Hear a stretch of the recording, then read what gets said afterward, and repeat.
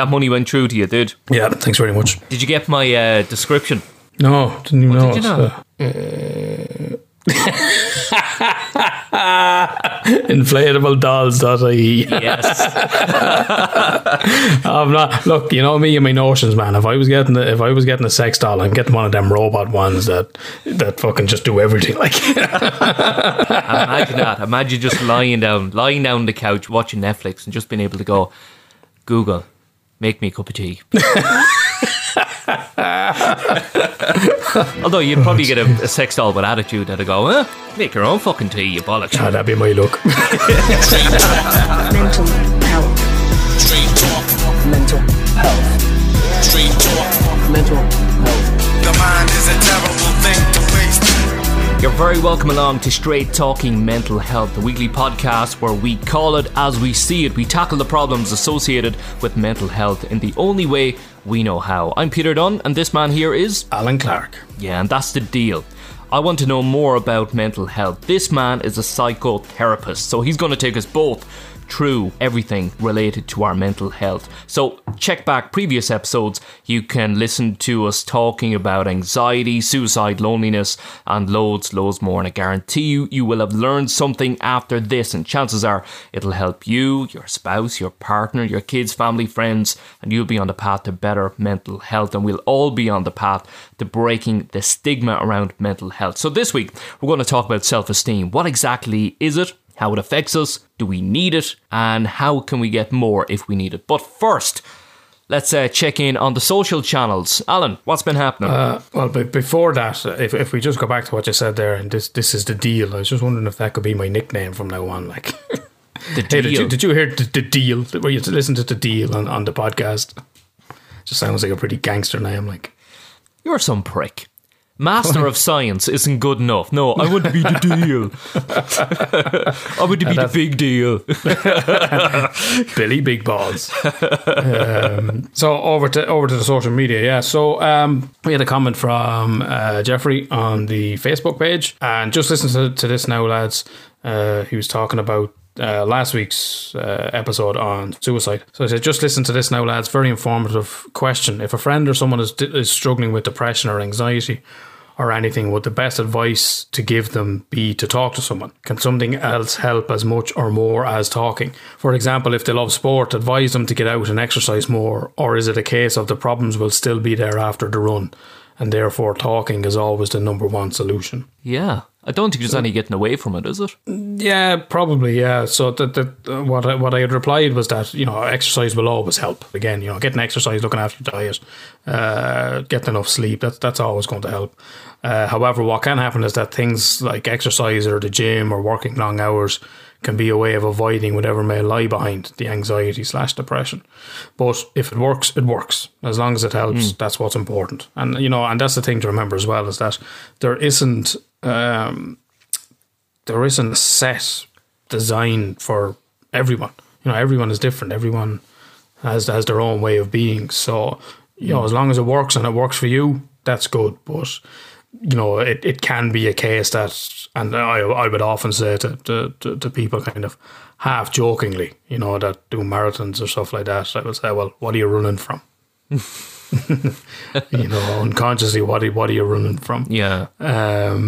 So there can be that thing of just trying to avoid yourself. It's a good question, actually, because you can't cure yourself, I presume. Probably not. You know, our brains develop in relation to other people, you know, which is why you see people, or, you know, these few instances where kids have been living feral and stuff, like just raised by wolves or stuff like that. You know, they're never 100% right. They're never fully acclimated then back into human society, because those formative early years have been spent without a lack of human interaction, and which helps develop our brain. So, I mean, it's not to say that, you know, as long as you find something that works, that's the main thing. But I mean, it's always better with someone else. Yeah, I remember I had a client, and I knew he only came in for one session, and I knew full well he wasn't going to come back. And he's like, "Oh, you know, I can read up about Jung, and I can read up about Freud, and I can do all this."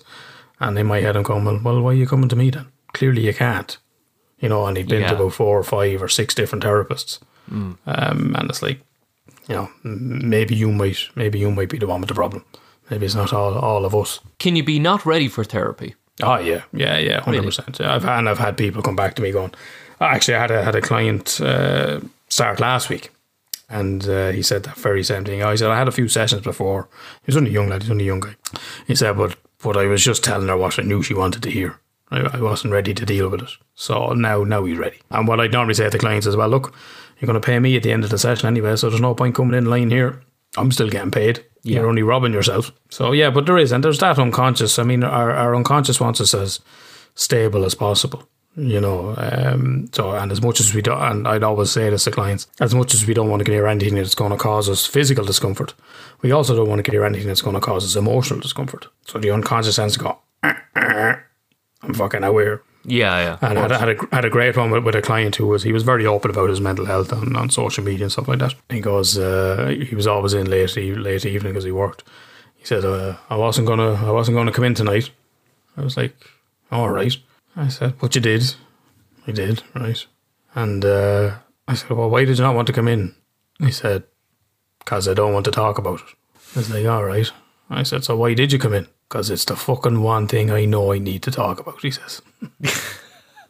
So he had the awareness. He knew, like, I can feel this resistance. I know I don't want to go there, but I know I need to go there. Yeah. You can be not ready. Before we kick off, what's been going on with you, man? What's on your mind? Do you know what I'm starting to notice more of? Gobshite drivers. Gobshite drivers are back. The gobshites are back. Gobshite drivers are which back. would lead you to believe, you know, if, you know, I know correlation does not equal causation, but are non-essential workers then shit drivers? Is there a correlation there? It could be, yeah. But it's funny. You one of the things that really, really used to bug me: drivers doing stupid things and making mistakes, and they're back out on the roads. It's brilliant. So it's actually it used to drive me absolutely mental driving, because I spend a lot of time on the road, but so you see some crazy shit. But I used to get really, really annoyed. Like, you know, you could spend, you know, half the day just giving out about a driver to your head, and you can't wait till you're on the phone to the wife or whatever to go, you never guess what this fucking gobshite did. He's fucking Egypt. I developed a bit of a mechanism, because I was on the way to work one day, and this guy pulled straight out in front of me, and I just went, for fuck's sake. And I threw my 2 hands in the air and went, fucking Egypt, in the car. And you can obviously see I was pissed off. And he gave me the biggest, most sarcastic smile and a wave. And I couldn't be angrier, so I just laughed. So that's what I do now. If drivers piss me off, or if I piss off drivers, I will just give them a big smile and a wave into the car, because that will make them even angrier. Oh, I've done that, been there, yeah. And what about you, dude? Yeah, like I said, I've just been flat out working, but kind of living for the weekend now. I was this is going to sound fucking bananas. I've been living for Hamilton, the musical, which is coming to the Disney Channel, which is absolutely. Have you seen it? Have you heard it? Hamilton, have you heard of it? Heard something or seen something on Facebook, but all I know is the name. I know nothing. And like the whole thing is rapped and like R&B. It's all like hip hop. No way. And R&B. Oh. Yeah. Oh, it's amazing. The amount of hip hop references in it, like. There's one of the lines. It's one of the Biggie ones where Biggie has the line, "I'm the NOTORIOUS. You just lay down slow." And then in Hamilton he has, "I am the ALEXANDER. We are meant to be a colony." And there's loads of these little hip hop references in it. He references Mobb Deep. "I'm only 19, but my mind is older." What else has he got in it? Oh, one of the songs is the 10 Jewel Commandments.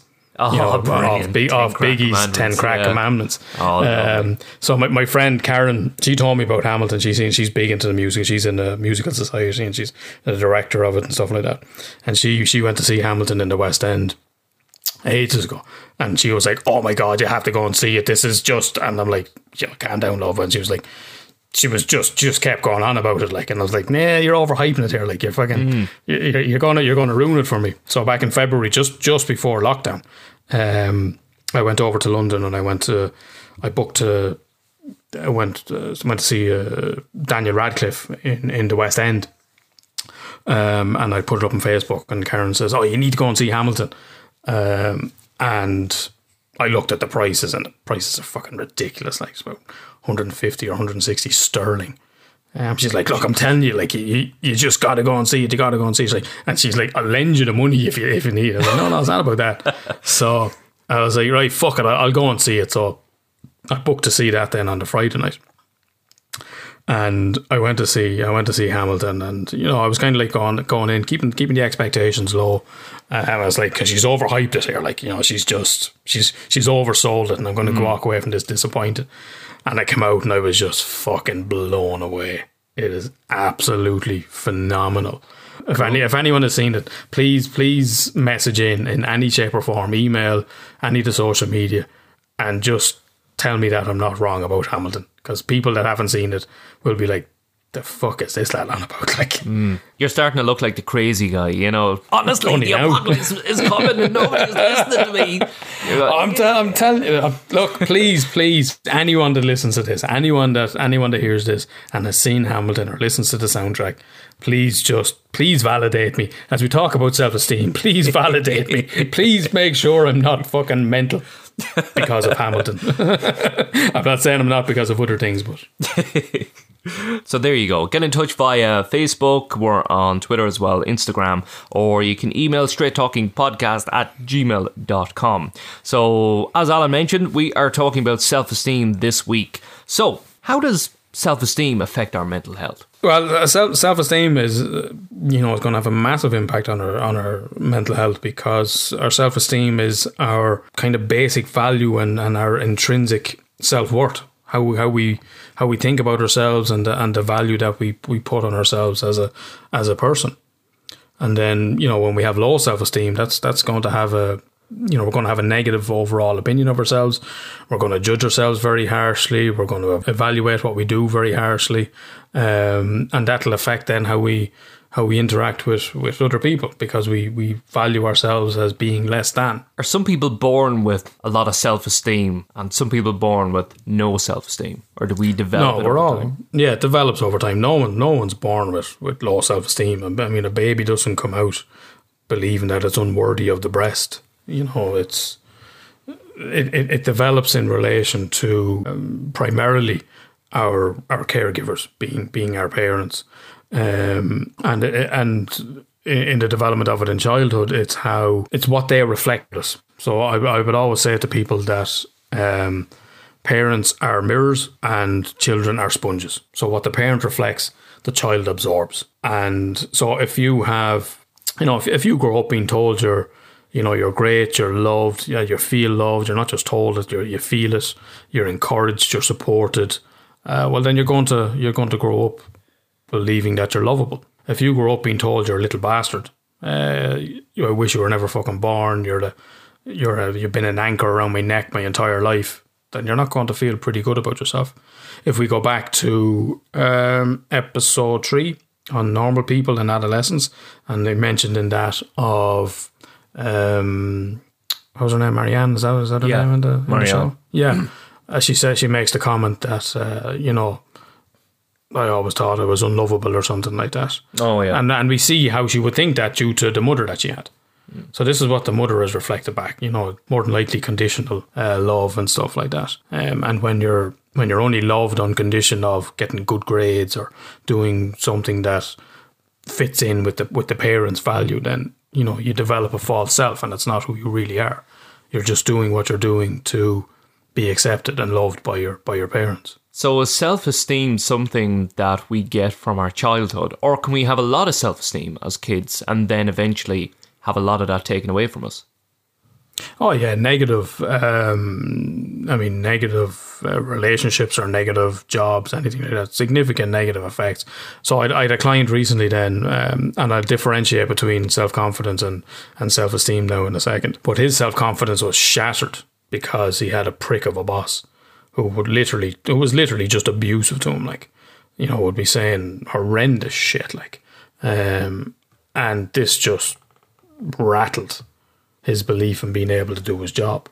Now, we can have confidence but still have low self-esteem. So in a situation like that, I mean, you could go into your job having, being fully confident of going, yeah, I can do this shit, I got this shit, this isn't a problem, but still have low self-esteem because, okay, well, you've gone into your job and you've been told you're very good at it and you can do it, and like myself with the acting or yourself with the radio, you've won awards for it, and it's been validated, but you can still believe that you have no worth as a person. And this is, you can get the imposter syndrome and all this of going, oh, I don't belong here, wait until they just find out what I'm really like, and stuff like that. I had a client years ago who was an Olympic athlete, and he couldn't understand how he had all this confidence in his particular event, but his self-esteem was shit.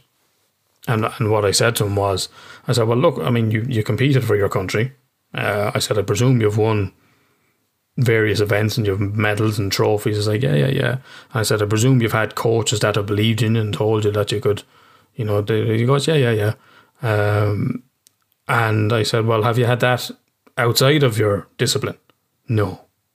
So you grew up with low self-esteem, but he had the confidence in this discipline. And what can happen then is where people, get obsessed with like that with their sporting career, and I'm not saying he was, or you get obsessed with your job, stuff like that. You're fucked once that's taken away, because all of your self-worth has been based on your job or your sporting event or whatever it may be. It's funny you say that. I read the autobiography of Paul McGrath. Have you ever read it? No. Football. No. There's actually highly unlikely. There's very little football in it. Just the story behind him is incredible. I've actually heard it's a great read. Oh, definitely. If anybody gets a chance to read it, it's fantastic. But I remember reading a part in it where Paul McGrath would be able to go out onto a pitch with thousands of people watching him and millions of people around the world, and he'd have Roberto Baggio in his back pocket, one of the best players in the world. But yet, if somebody asked him to hand out medals at a local school, no, couldn't do it. Right. We're just crippled with anxiety. I was just going to say it's anxiety, isn't it? Depression, low self-esteem. So that's obviously the difference between your self-esteem and your confidence. You can be confident in something, but you're still going to feel like shit as a person, unfortunately. Yeah. And as I said, it develops in those early life experiences more so than anything. And, whether that's from being punished or neglected or abused or, like in Normal People, Marianne and, her mother with the high standards, if you don't meet those standards, not fitting in at home, not fitting in school, our peers, who say, oh, you're the fucking odd one, or you're, that lad's mad, or he's, something, or he's the smelly one, or he's the this, or he's the that, like, anything in those formative years. And whether that, also then not only within your own family, but your family's place in society then as well. So, for example, if you're let's say a non-national, and you're growing up in Ireland, and if you experience racism, or you're the dirty packies, or you're the thick Polish, or that kind of thing, then you'll absorb that, and or your family's place in the extended family. Oh well, we're the poor ones, and everyone else has their big houses and their big jobs, and this kind of thing, and the parents' low self-esteem gets passed on to the child. So from the peers, from our parents, from the teachers, teachers as well, of going, if there was an older sibling, you may be told, oh, you're fucking no good, sure, the whole breed of yous are worthless, yous are all troublemakers and thieves and this and that. So it is very much those early formative years. Can low self-esteem lead to the likes of depression and anxiety? Oh yeah. Like that. So I mean, if you've got that negative self-worth, thinking that you're useless, or thinking, and then something happens, you're going to go, for fuck's sake, I did it again and made the mistake, or you get fired, it's because I'm thick, it's because I'm worthless, it's because I'm stupid. And well, that's going to lead to depression. It's you know, and even having that low self-esteem and that negative view of self. I mean, you're not going to put yourself forward for the promotion in work because you think you're stupid, because you think you're thick, because you think you're no good. So that's going to limit you. That's going to limit your chances in life because you think you don't deserve it, or you think you're not able for it, or stuff like that. So you're not even going to put yourself forward. And particularly with social anxiety, you know, because social anxiety and you're believing that you're not as good as other people are judging you, and as I said, that imposter syndrome of, oh, wait until I'm found out. People will just realise that I don't know what I'm doing, and the only reason I'm here is because they haven't caught me out yet, and you know, stuff like that. Yeah. And the person might be very capable of their job, but this is just the belief that they have of themselves. So low self-esteem, it's obviously a problem. But is high self-esteem a problem? No, I wouldn't say. I wouldn't think so. But if you're loaded with self-esteem, you're thinking, I'm great, I'm absolutely brilliant, I can do this. I don't care if I'm not qualified. I don't care because I've got a lot of self-esteem. No, you're probably confusing self-esteem then with arrogance or cockiness. You know, high self-esteem, or probably a better term for would be healthy self-esteem, would be that, you know, you don't need to go around telling everybody how great you are. And in fact, that arrogance and that cockiness is very often just compensating for low self-esteem. Okay. So I feel shit about myself, but I can't let anyone figure that out. So I just tell everyone how fucking great I am. Do people fake self-esteem, or is it, as you say, an overcompensation of confidence? It's probably an overcompensation of the low self-esteem. And, you know, and when we talk about compensation, like, you know, we all say, oh, your man with the big car, oh, he must have a little dick, like, you know, he's compensating for something. When we have that deeply ingrained part of ourselves that I'm no good, or there's something wrong with me, or this kind of thing, and we try and hide that, and we can't let anyone figure that out. So therefore if I tell everyone I'm fucking great, and I'm the best, and I'm Billy Big Balls, then they're not going to know. And I can put these kind of rules and stuff in place that ensures that I won't be found out. But deep down in your lonely moments, you know you're full of shit. Like, What car did you buy the other day? it's a bigger car. I fucking knew you were going to say it. I knew it. But it's only a 1.6 engine. Oh, go away. Yeah. I'm only kidding. People who are self-deprecating, you know, people who like to make jokes about how shit they are at things and this, that, and the other, do they have low self-esteem? It very often can be, because it's, well, if I make fun of myself, then you don't get to. It's a coping mechanism, is it? Or it can be, yeah. So I can, yeah. And I think the expression for it, and you know, something like empowerment is empowerment. So it's black people calling themselves niggers, gay people calling themselves faggots, lesbians calling themselves dykes. Because if they say it, it takes the power out of it. So you have nothing. Oh, you're a faggot. Yeah, I'm what? Right. Fuck. You know, you've depowered them. You've taken that power out of it. And if I put myself down, then you can't. Our family have a very odd sense of humour in a way. Well, on my dad's side, in the sense that when we all meet up, we will actually rip the living piss out of each other. So we won't pay you a compliment. We will rip the living piss out of you.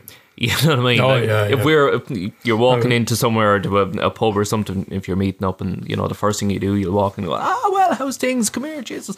Where'd you get that shirt? It's nice. You got it in the attic. You did. And come here, come over to me. You tell me who fucking told you, and I'm gonna sort him out. What do you mean? No, you tell me who told you this is going to be fancy dress, and I'll fucking you see if I don't sort him out. Fuck off, you bollock. But that's our sense of humour, and it's funny that I had to explain to one or two people who weren't family, who were in the presence of family, if they slag you, they like you. They like you know, and slag them back. That's what you do. You know what I mean? But it's not not a case of that's how you win the respect. Pretty much, yeah. It's not a case of attacking your self-esteem. We're just having the crack. Yeah, you know. Yeah, well, the other side of that then as well is the insults. You know, that makes sure you don't be getting notions about yourself. God forbid you'd have notions. You think you're better than you are. How dare you? Yeah. Look at you with your nice fucking top, your nice shirt. You know, and Irish people, we all know what notions is. You know, just athlete's fierce notions about himself. Jeez, he'd fucking ate himself if he was chocolate. He'd ride himself if he could turn around fast enough. And I remember last year I think I was in Dubai. So after I finished my masters, I treated myself to a trip to Dubai. Myself and my ex-girlfriend at the time, and we weren't long back. And my daughter was coming home from England, and she was bringing the boyfriend home. And this was my first time meeting the boyfriend. We picked him up from the airport. So there was myself, my ex-girlfriend, my daughter, and her boyfriend. My daughter's boyfriend is English, and we went for breakfast. They had an early flight, so we went for breakfast in Blanchardstown or something like that. And we were chatting away, and my daughter and my ex were slagging me off, going, "Oh, sure, this lad with his fucking notions off to Dubai and stuff like that." So we're having a crack anyway, and this was going on for a few minutes. And after a while, my daughter's boyfriend turned around and he said, because he's English, and he's like, "What's notions?" And I had to stop. I was like, "How the fuck do you describe notions?" Yeah, I was like, every Irish person knows what notions is. But here's, you know, this non-Irish, and you're having to go, it's, well, you kind of stay in your lane, you know, you don't be getting ideas above your station. Yeah. Did you not tell him it was what his people did to us 600 fucking years ago? Well, no, because he's out. He's half Iraqi, so he's actually half Arabian. So I could probably say, well, what your half people did to Christians 800 years ago before they did it back to you, and you did it back to them, and. It's just a vicious circle, really, you know. I'm obviously only a kid and taking the piss, but it is a uniquely Irish thing, though, isn't it? And you can say it's, of course, it is, repressive culture bestowed upon us. Yeah.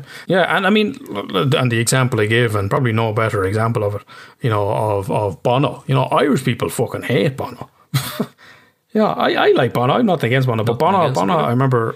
Bono, if you want to come on and be a guest, you know, just give us a shout. Yeah. I know you listen. We're open. Yeah. If you'd like to talk about the impact of your glaucoma on your mental health, we're fully open to discussing that.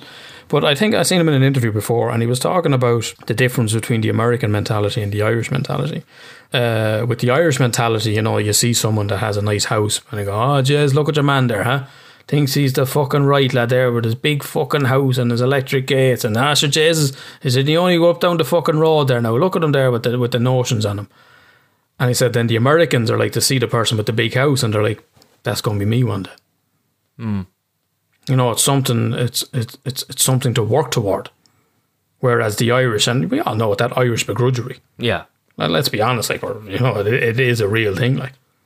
And we are, as a nation, you know, we suffer with an inferiority complex, and whether that being ruled by the British, you know, stemming from stuff like that, but all of these things of not being good enough, or, you know, just being grateful for any sort of a scrap that's thrown your way. You see it at gigs all the time of, you know, someone big comes over and we're so grateful that they stopped by our little island. Yeah. You know, it's amazing, like. So, should we avoid people in our lives who give us low self-esteem? Or can we avoid them? It's a difficult one. There's that quote from I think it's Eleanor Roosevelt. She said, "No one can make you feel inferior without your permission." But again, if we already have that, then people are just going to trigger it. So, can anyone make you feel something? Yes, yes, they can. But again, it's only if they're pressing a button that's already there. Yeah. So, is there a way of actually changing our perception? Because I presume a lot of what we take in is perception and how we perceive things. Like if somebody wants to pay you a compliment and say, "Oh, nice shirt," you can take it as, "Oh, thanks, it is a nice shirt," or else you can go, "Fuck you," you know. It's all I can afford. Yeah. You know what I mean? Yeah, I remember Aldi had a great ad there years ago. As Irish as the inability to take a compliment. Yeah. And your one goes, "Oh, jeez, I love your dress." And your one says, "Oh, Jesus, this whole thing. Oh, God, Jesus, I should have thrown it out." And I just thought that is absolutely amazing. So whatever ad agency came up with that, just I salute you. I had a client who, and I've heard this story in kind of various variations as I mentioned to people. But the first time I heard it was from a client who his aunt was in Australia. and she was over there with a lot of Irish girls, and they got friendly with some Aussie girls. And one of the Irish girls said something to the Aussie girl, and the Aussie girl turned around and she went, "Oh, thanks, pennies." And they're like, "Huh? What are you on about?" Like, she'd hung around with the Irish girls so much and heard them being complimented on their tops or on their clothes that she thought, "Oh, thanks, pennies," was an expression. A phrase, yeah. Whereas in Ireland, we immediately dismiss it. "Oh, I love your top. Oh, thanks, pennies." Like, we only paid €3 for it. We straight away undermine the compliment and belittle it. Go, "Oh, sure, it only cost me a £5." Like, yeah, we all do it. It's only pennies. Yeah, we need to take more compliments. And funny you mention that. I remember being at work one day, sleep deprived with a small baby at home, and one of the girls in work came up to me and went, "Oh, I love your jumper." And I go, "Oh, why not?" "Oh, all right. Well, thanks. That's. Do you know how I picked this morning?" "No." The only top that didn't have baby vomit on it. Yeah. Parents, man. Real recognise real. Been there. And I wouldn't, but it's the same when I went to do my shopping yesterday. I had a t-shirt on, but I put a jacket on over my t-shirt, just a light jacket. Why? Because I had beans on my fucking shoulder from where the young lad had beans and then decided to wipe his mouth in me shoulder. I'm not getting a new t-shirt on. It'll be grand. But you know, it's funny. Yeah, it's against. "Oh yeah, you look well," or whatever. "Oh no, I don't." And "Oh no, the hairdresser made a bald in my hair. I don't like it," or whatever. "No, you look," or "No, I don't." Blah. Take the fucking compliment. You know, take it. Yeah, exactly. Yeah, embrace it. Yeah. You look nice. You look nice. You dress well. You dress well. But again, you can't be getting notions. Fuck notions. I live by that. I have fierce notions about myself. Brilliant. And so you should have notions about yourself. Why would you not? I mean, this is the thing. Why would you not like to treat yourself? Why would you not, look out for yourself? Why would you not try and better yourself? Can we blame Catholicism now for a sec? Can we? This whole... I think it does. Yeah. The whole flagellation and... Matty Hislop, who wore a coat inside out, didn't he, of horsehair just to punish himself. Was it Matty Hislop? Yeah. I always get mixed up with him and the guy that Father Ted ripped the piss out of. Do you remember where they were trying to give up cigarettes, booze, and roller skating? Or rollerblading. And Ted was saying, the Lent one, and then the nun covered in chocolate. That was, wasn't it? But he was talking about it. I can't remember. Is it? No, Matt Talbot is the real dude. Hislop is the fictional character, where he said he used to carry. He was allergic to dogs or something. He used to carry around a puppy in his pocket and sniff him every so often just to punish himself. But is there that kind of Catholic state of mentality where we need to punish ourselves? Don't enjoy this. It's not to be enjoyed. And if you're thinking that way, you need to be punished. Yeah, but I mean, so from Catholicism, what have you got? You've got original sin. As soon as you're born, you're a sinner. As soon as you're born, there's something wrong with you. You've already, and only through the grace of God can you be saved, kind of thing. So you're absolutely put down from Jump Street. With that upbringing and all the shame, and that you have to be below, you have to be humble, and you have to bow down, and you'd still see it, people going around kissing the hand of the priest, and all of the the priest is coming, and all the panic around that, and so I think it would certainly be a factor in it. Yeah, it's kind of like this fear society you're brought up in. You be good, or else you do what we say, or else you're going to hell, where you're going to burn for eternity and suffer and this kind of stuff. And it's a horrible thing to try and explain to anybody. But it is that whole, let's kick your fucking self-esteem in the arse, because don't think you're better than us, or don't think you can question us. And again, is it down to that whole group mentality as well we spoke about in the anxiety podcast? Being afraid you're going to be kicked out of the church. Kicked out, kicked out of the tribe, and that is literally. I mean, the church was the community. The church is not the spiritual. Is not the building. I mean, the church was originally the spiritual community. I'd like that, being kicked out or being judged, and it all feeds into that core belief that we have about ourselves. How we see ourselves, how we see other people, and with low self-esteem, we'll have a negative view of ourselves. you know, other people are better than us, and with core beliefs, then you get self-fulfilling prophecies. So if you have, so the example I'd always give to clients would be if you have a guy that has a core belief that, you know, people don't like him, he's not very interesting, and he's a bit of a loser. And this is how he views himself. This is his opinion of himself. So we'll call him Johnny. So Johnny has this belief that this is that he's no good. People don't like him. He's a bit of a boring bastard. He's a bit of a loser. And we'll say Johnny's mate comes up and goes, "Look, oh man, P's having a party at the house at the weekend. You going up?" "Nah, man, fuck that shit. I don't want to go." "Like, come on, be a bit of crack. You're always saying you never go anywhere. Come on." "All right, fine. I'll go." So Johnny's already rocking up to the house with this negative belief about himself. He's not going to enjoy it. He's a bit of a loser. He's got nothing interesting to say. People don't like him. So everyone's in the kitchen having the crack. Maybe you've got the guitar out. There's a bit of an old sing song going on. Mm-hmm. Johnny's rocking in there with this negative belief about himself. So he's going to think, well, they're not going to want me in with them. So I'll just go in here and sit in the sitting room and play with the dog. So everyone else then sees him and go, "Jeez, what's the story with Billy Nomads there? You know, man, well, maybe look, he wants to be on his own. Should let him off there." And then Johnny leaves the party going, "See, people don't fucking like me. I've got nothing interesting to say. No one likes me. I'm so boring."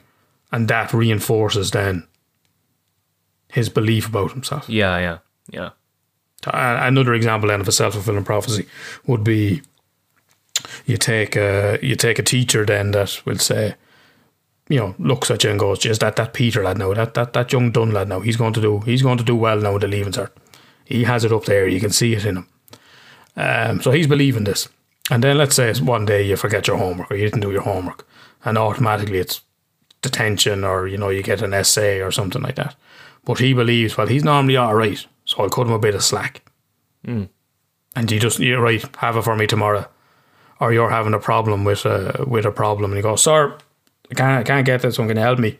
Down, and maybe he just spends 2 minutes extra with you just to help you explain the problem, because he believes you're going to do well in the Leaving Cert. And then you do well in the Leaving Cert. And he goes, "See, what did I tell you? Told you that lad had it." So he believes something, and he unconsciously then acted in a way which helps to bring it about, thus reinforcing the belief. So when we have that negative belief about ourselves, I'm a loser, I'm stupid, I'm this, I'm that, we'll unconsciously act in a way then which helps to reinforce that. So we help to bring it about through our belief system. What about people with very high self-esteem who think they're brilliant at something when they're not? Or am I confusing that again with confidence? Again, that's the Dunning-Kruger syndrome. Talk to me about that. So the Dunning-Kruger effect is basically that the people that know fuck all think that they know everything, and the ones that know almost everything think that they know fuck all. Yeah. And basically, the idea behind it is you don't know what you don't know, so you think you know a lot. Whereas the people that would be more intelligent, the more they learn about something, the more they realise how little they don't know. So intelligent people tend to underestimate their intelligence, and people with, you know, low intelligence, they tend to over believe in what they know, or what they think they know. A good saying I heard before was intelligence is knowing that you know nothing. Oh, as a Plato or Socrates, it's something like I'm the smartest man in the world because I know that I know nothing. Something like that. Yeah. And again, the intelligence and common sense. You know, the other one then is, you know, intelligence is knowing that a tomato is a fruit. Common sense is knowing not to put it into a fruit salad. So having high self-esteem, again, probably mistaking arrogance with high self-esteem. Like, I mean, Trump is a narcissist. Like, Trump tells everyone how great he is and all of this kind of thing, and Kanye as well. And, you know, very often narcissism is compensating for low self-esteem. So, you know, like that, you know, we need someone to do this. I can do that. and they're running straight in. Someone with high self-esteem knows that they don't need to. No, I'm sorry, I can't help you with that. Sorry about that. They're not trying to compensate. They're not trying to show everyone how brilliant they are. Okay. They understand that, well, actually, that's outside of my abilities. Now, look, I can take a look at it. I can have a try, but this is not my area of expertise. Rather than having to show everyone what you know or actually what you don't know, as will become very evident. Sometimes people can be well intentioned. Look, I'll do my best for you. It comes down to intention. Who suffers more from lack of self-esteem, men or women? Oh, Jesus. I would, I don't know more, but I would think men would be more likely to compensate for it, whereas I think women would probably be more self-deprecating, maybe, if I was to guess. I couldn't say who suffers more with it, but usually men tend to compensate. Right. Women are probably the first to put themselves down. And, if, women, any the ladies listen, please do let us know if you think that might be accurate. But in my experience, women tend to be more self-deprecating. Okay. Now, we all have that inner critic. We all have that inner voice that tells us all that negative shit, gives you a running negative commentary on yourself. So that inner critic that tells you you're ugly or you're stupid or you're fat or that people don't like you or that there's something wrong with you. That's in anyone with low self-esteem generally. But I would say probably women would probably be the first to put themselves down. Right. Whereas the men, particularly in the group of men where you can't be seen to be vulnerable. You can't be seen to have a flaw. You have to act like Billy Big Balls. Whereas I think women would be probably a little bit more receptive to be the ones. Jesus, no, hon, you look lovely. Just don't mind that, no. You're grand there. You look fucking savage. Well, but I think women would be probably. Well, I say this, but I'll add an extra comment on it. I think women would be more kind of likely to build their friends back up. But in saying that, the only bullying that I hear about in my client work is by as women by women. Right. So bullying in the workplace, the amount of times I've had women come in that they're being bullied by a female supervisor or a female manager tends to be women on women. So I don't know. Let's look at perception for a second, because you look at some of the greatest managers, football managers in the world, and sometimes they will criticise players in order to get players to get up off their arse and get out there and go, but I'm going to fucking show him.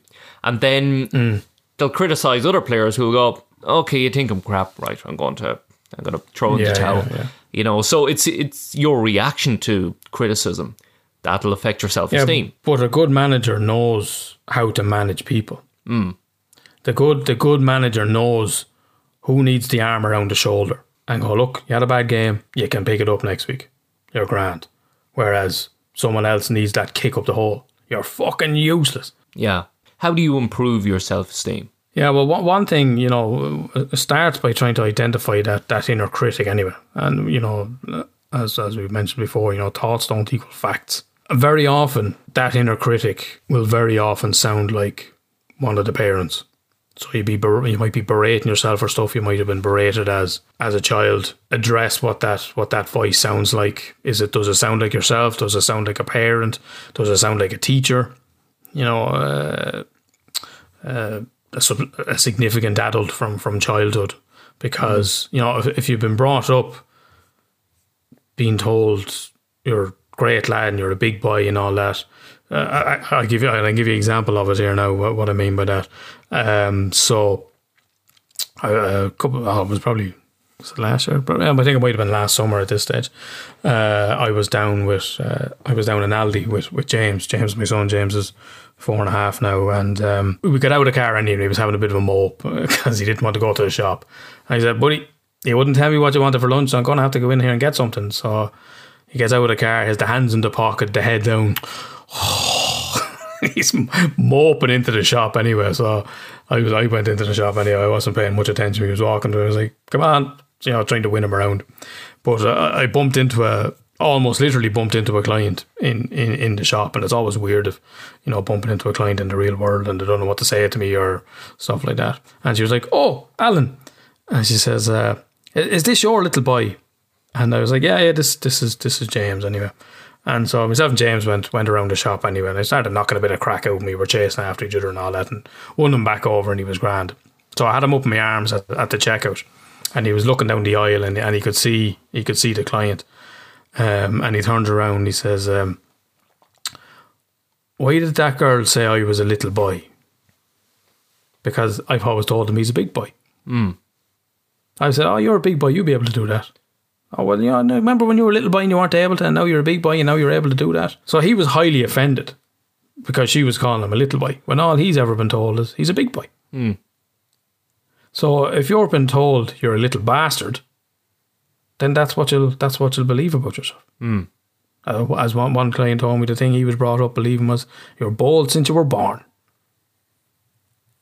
You know, and when you hear that, well, how could you have any sort of self-value in yourself growing up hearing that, like? Yeah, you were always mad.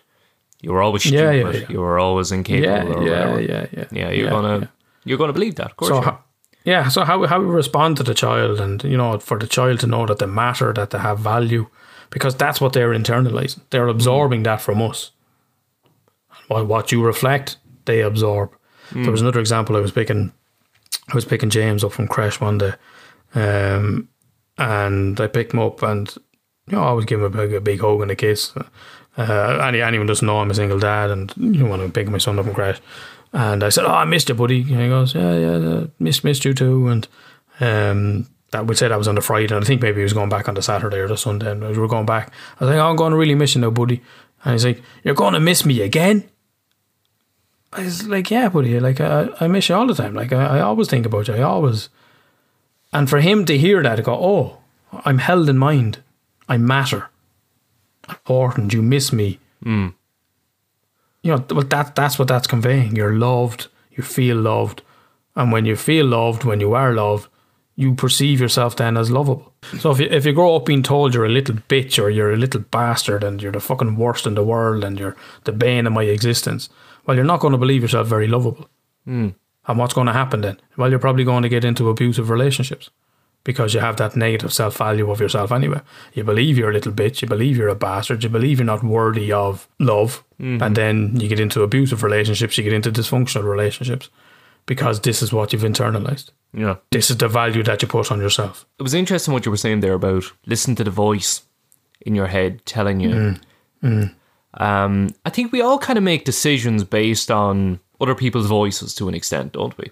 We all, you know, if we're in work and you're going to do something in work and you think, "Oh, hold on, will the boss give me a bollocking for doing this or not? What do I think? You know, what can I do that won't piss him off? You know, got a text from one of the lads to go out for pints on Wednesday. Is that going to piss the wife off or not? Or will I do this or not? You know, or you could be thinking to yourself, "Oh, I'm thinking about doing this or that or the other." And you might have a parent's voice in the back of your head going, "No, why would you do that? That's just stupid." So I think we tend to have a lot of voices in our head all speaking together, where we're going, right, what's the best path here? Because if we all went and did whatever the hell we wanted, then it'd be a very different existence for us all. Yeah. Another interesting thing you mentioned there of that parent, you know, that parent's internalized parent voice, you know, saying, "Well, that was stupid."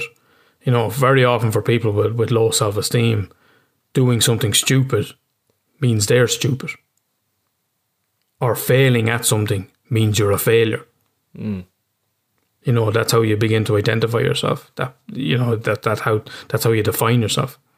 Whereas, you know, people with healthy self-esteem will go, "Okay, that failed, right, what did I need to do? Right, I know what I did there, I know I'm after fucking up. Right, that's grand." You know, you're not defined by those absolutes of being told, "Well, that was stupid, therefore I'm stupid." It's funny actually, because a lot of business people would have failed like 2, 3, 4 times before they actually got their business up and running. So can you imagine if they went, "Yeah, didn't work, okay, I just won't ever try that again," and that's it. Well, I mean, Michael Jordan, you know, his thing was that, you know, he was better because he just failed more times and kept trying. He just didn't give up. Yeah, that's what differentiated him between the rest of them. You know, he stayed, he practiced, he just put the work in. He didn't give up. If your child falls on the ground, you don't give out shit to them for failing at gravity. You tell them, "Come on, back up again. Here's a hand, and go for it again." You know, you don't criticize. Although you do see some people criticizing kids for falling. What did you do that for? What did you hit your head for? For Christ's sake. Yeah. You know what I mean? As opposed to, oh, come here, you made a mistake. Come here, give me a hug, and you're all right. Go back out there. Yeah. But what does the child do when it's learning to walk? It doesn't stop. It keeps trying. Exactly. Yeah. You know, they're not believing they're failing. They're going, okay, I'll just keep trying. I'll keep trying. Yeah. You know, to have this drive to do it. We can learn a lot from kids. Oh, absolutely. I mean, it all goes wrong. It all goes wrong. Yeah. From you know, and that's what happens when adults interfere with, you know, that child's personal growth. Try to control and try to have the child become an extension of themselves and told not what you want to do. True. Yeah. And what else can you do to try and boost your self-esteem or help your self-esteem? Is it all based on your environment and who you keep around you? Well, it can be. I mean, there's an old saying that I've always liked. It's hard to soar like an eagle when you're surrounded by pigeons. I've always liked that one. I love that. That's brilliant. Yeah, but I mean, look, the thing as well, you know, with, as you say, around the people around you, you know, your vibe attracts your tribe. Your vibe attracts your tribe. That's a good one. You like, I mean, you know, how you are. Like, I mean, druggies tend to hang around with other druggies. Alcoholics tend to hang around with alcoholics. Soccer heads tend to hang around with soccer heads. You know, so how you are and who you allow into your life. True. You know, and for people with low self-esteem, they may see that they're just grateful to have friends and they'll put up with any sort of shite. Okay. Whereas someone with healthy self-esteem might go, actually, you know what? I didn't like the way you spoke to me the other day. And, you know, you set that boundary. You put that in place to go, I won't be spoken to like that. While somebody with low self-esteem would go, I'm just happy you spoke to me. Yeah. To be just, oh, Jesus, no, I shouldn't have said that, you know. Oh, sorry, I didn't mean to offend you. And, you know, you'll take it. Yeah. I mean, one of the common things around trying to work with self-esteem is these kind of positive affirmations. And, you know, you really need to watch out for them. And this is where the kind of self-help books really don't help, because it would be a very common thing in the self-help books to, you know, to give yourself these affirmations every day. And look, sometimes they work, sometimes they don't work. But for people with low self-esteem, it tends to make them feel worse.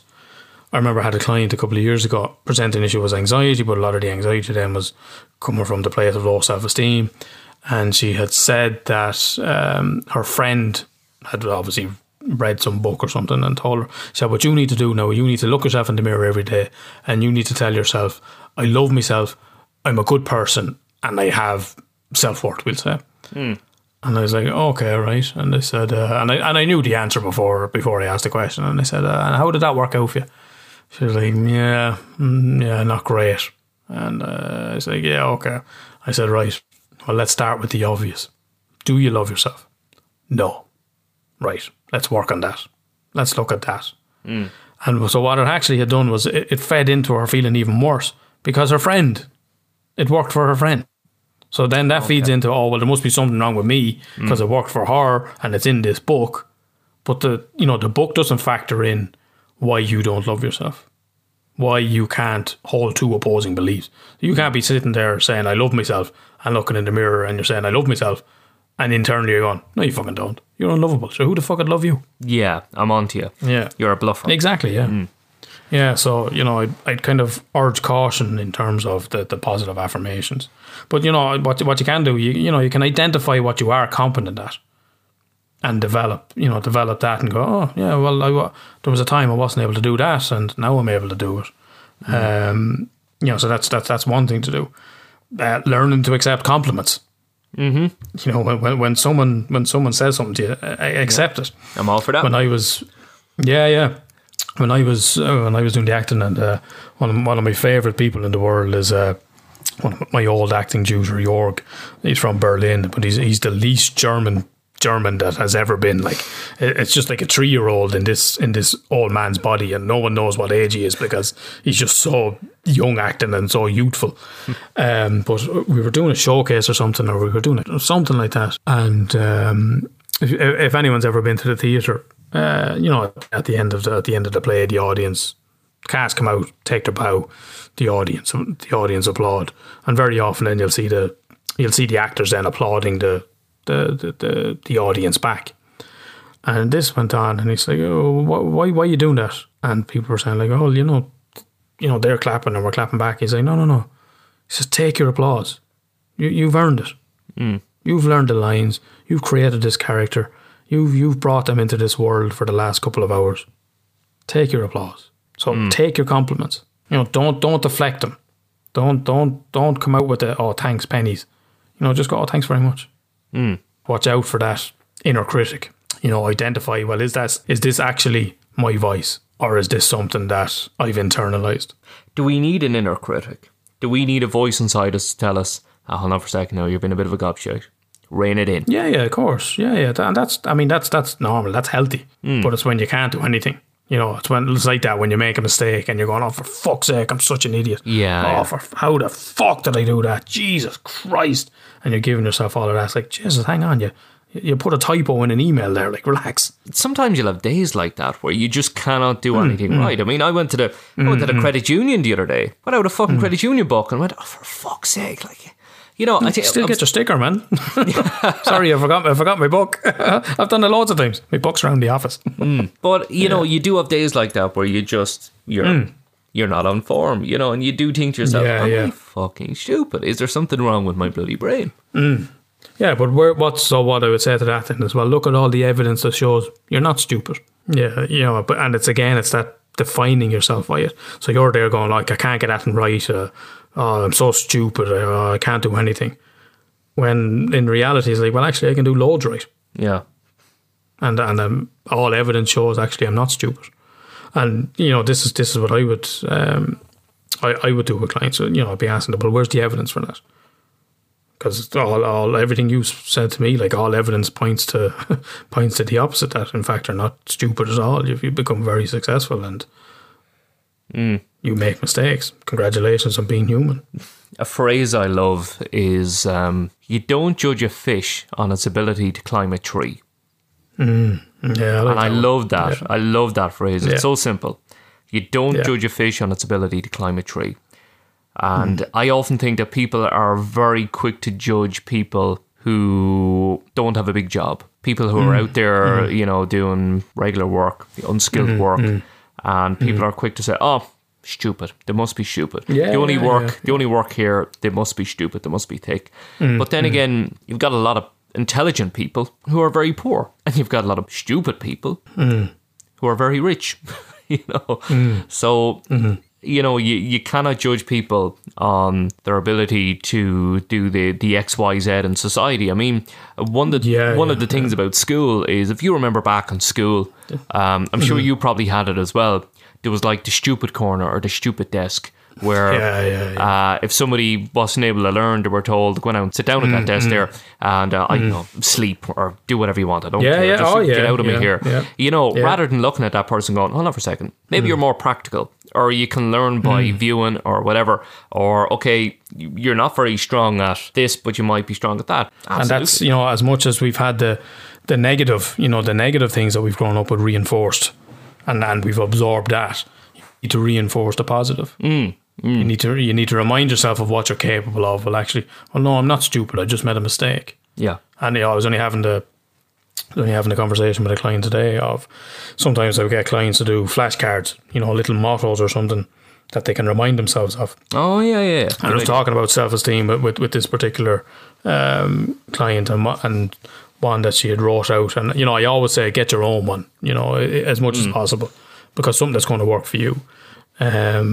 And we were talking about, the self-esteem and stuff, and it's like, well, we did the flashcards before. Did any of those work? She goes, "Oh, actually, yeah, that one works for me sometimes." And her one was, "I've been through worse." Very good. Around her anxiety, I've survived worse. And just remind yourself, I can get through this. Yeah. Because it's having to reinforce the positive, because the negative has been reinforced for years, like.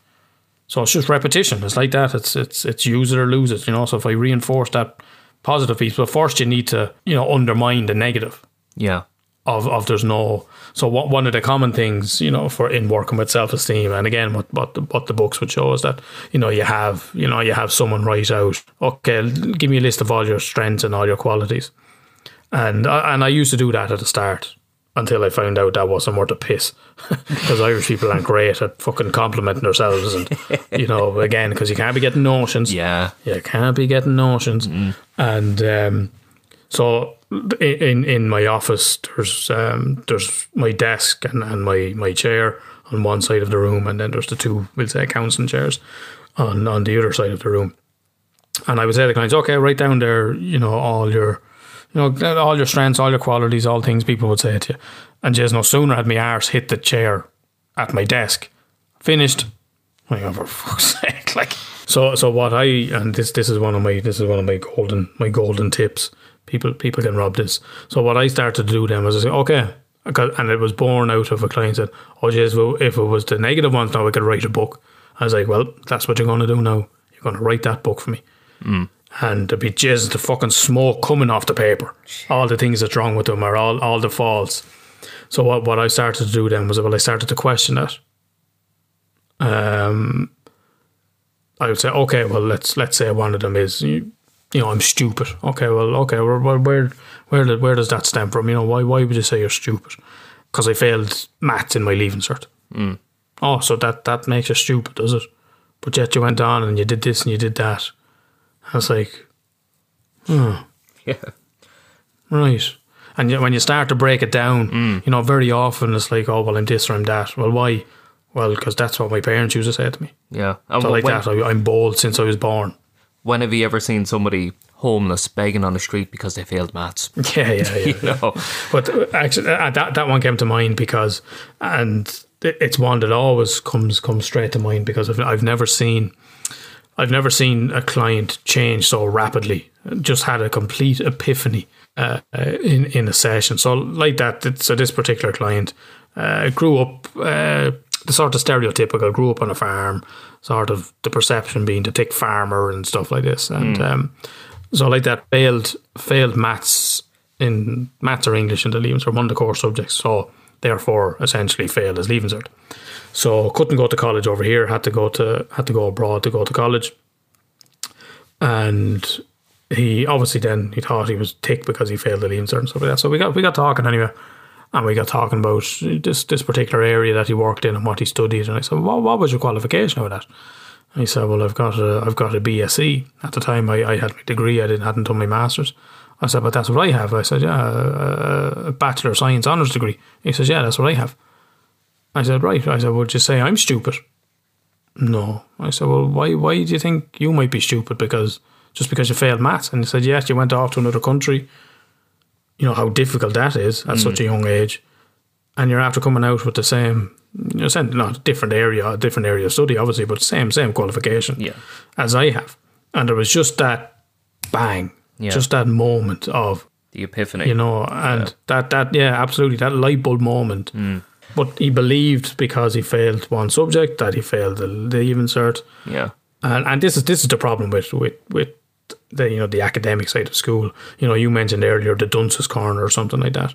Like it's changed so much. Like it used to be a thing that, you know, after third year you went off, you could do an apprenticeship.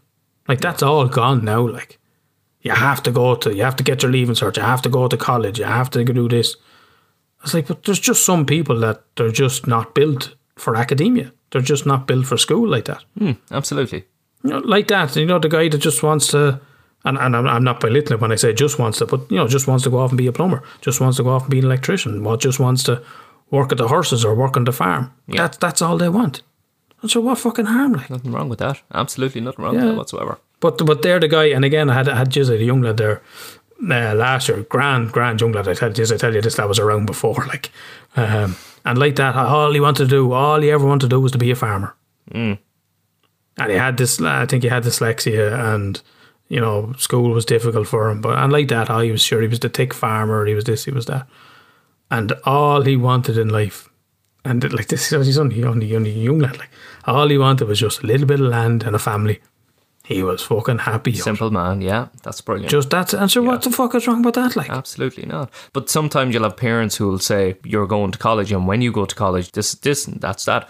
But then you'll have kids who go to college and they might fuck up. They mightn't be as good as an elder sibling. And what do they do? What do they become depressed? And sometimes worse because they don't want to. Few of them. You know how common it is.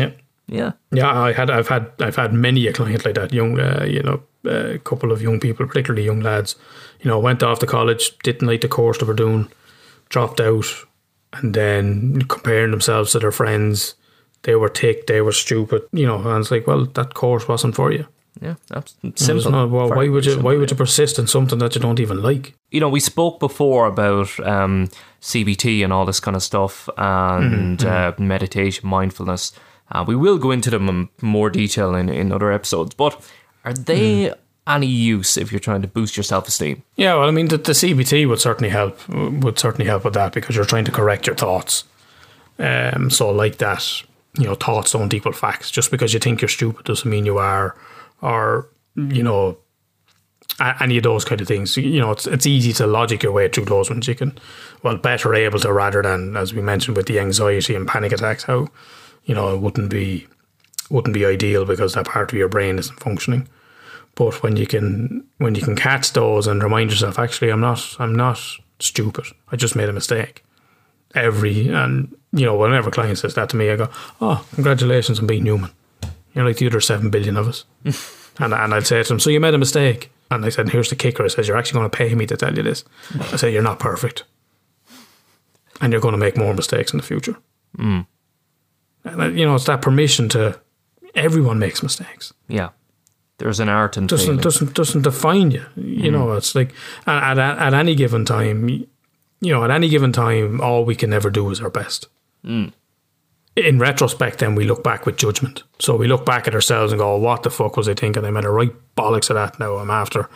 But we don't make decisions with the intention of making a bollocks of everything. Yeah, true. At any given time, given the information that's presented to us, we do what we believe to be is the best choice at that time. After the fact, we look back and we judge ourselves for it. But all you can do is your best.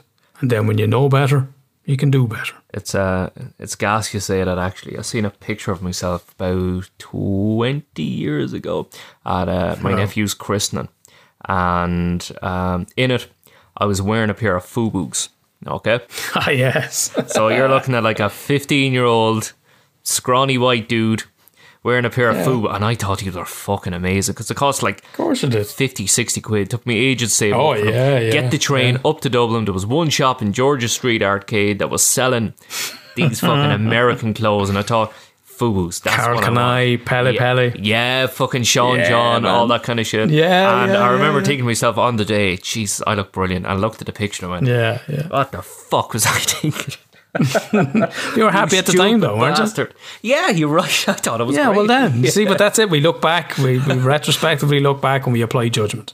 Yeah. But at the time, you were fucking happy out. You were rocking your FUBU. You were looking to shit, and now you're thinking, "Oh my god, the state of you." Cut me. We all have those photographs. Yeah. The hair, the dress, the dress sense, and it's funny when you see old late shows and you go, everybody's wearing like a jumper with a shirt underneath. It's like, what the fuck? They're all like 90, Yeah.